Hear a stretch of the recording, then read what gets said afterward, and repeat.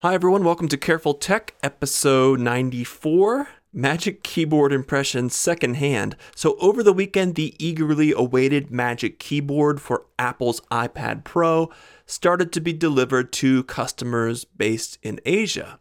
And those users predictably took advantage by posting their initial impressions and Q&As to YouTube. So here are my secondhand impressions of their impressions. And predictably, most of my thoughts are complaints. Sorry, but that's just sort of my style.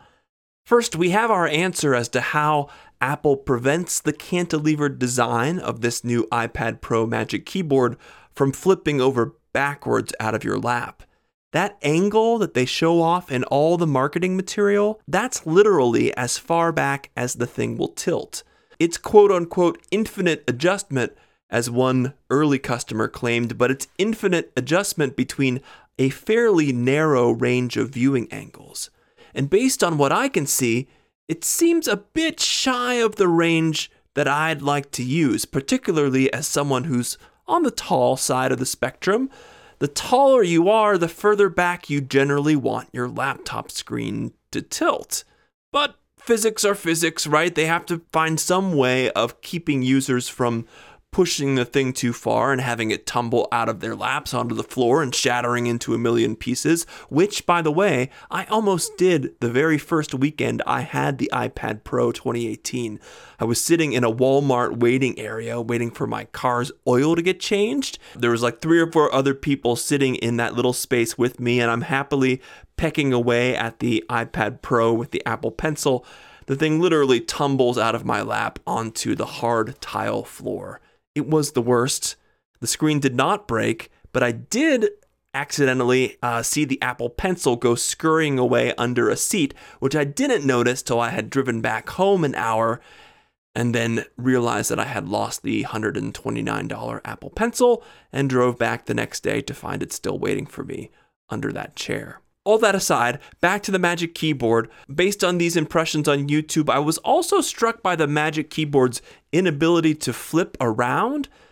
In other words, for easier note-taking or drawing with the Apple Pencil without taking the iPad itself out of the case. If you want to use the iPad for drawing or manual note-taking with a pen, you'll probably want to take it out of the Magic Keyboard.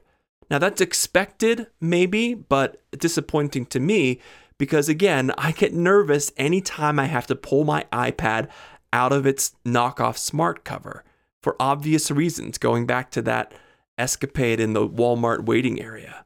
It's just such a large piece of glass. It's so unwieldy, especially the 12.9-inch version, that I feel like every time I take it out of the case, a countdown timer starts to tick until I will inevitably drop it onto a hard surface. Also, there's the sheer inconvenience of it if, like me, you shift frequently from typing to drawing. Changing use cases like that is not exactly super convenient when you have to change the accessories every time, and I don't like trying to find somewhere to set down my accessories, to set down that case. Although I will say, the Magic Keyboard snaps shut with a satisfying thunk even when you don't have the iPad in there. So you could take the iPad off with one hand, slam shut the Magic Keyboard with the other, and set that accessory aside fairly easily. It's still not something I'd want to do over and over. Another thought, the USB port on the Magic Keyboard can only be used for charging. In other words, not for any data functions like storage accessories or monitors or keyboards. That seems like a shame to me. It would be nice to treat the Magic Keyboard like a glorified dock. So drop your iPad on it and your external screen fires up, or you have access to your external hard drive or whatever. Instead, you're stuck plugging and unplugging a cable from the actual on-device USB port for functions like that. You know, like an animal. All right, so now into the real nitpicks. There's a little bit of extra fabric slack when the case is open, surrounding the barrel of the main hinge. I could see dirt or crud or whatever finding its way in there. In general, I kind of wonder about the durability of this accessory since it's built with mostly the same materials as the Smart Folio. if I'm going to buy something this expensive, which by the way, I'm not planning to, I really, really want it to last for 3 years at a minimum. In particular, I worry about the durability of that secondary hinge, not the one that's further down, but that sits about a quarter of the way up the backside of the iPad. There's probably some sort of rigid material in there, metal or plastic parts, that would hold up okay to heavy use.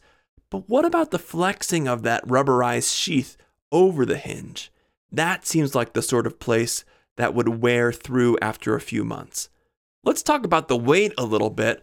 It was 297 grams for the 11-inch iPad Pro's Smart Keyboard Folio.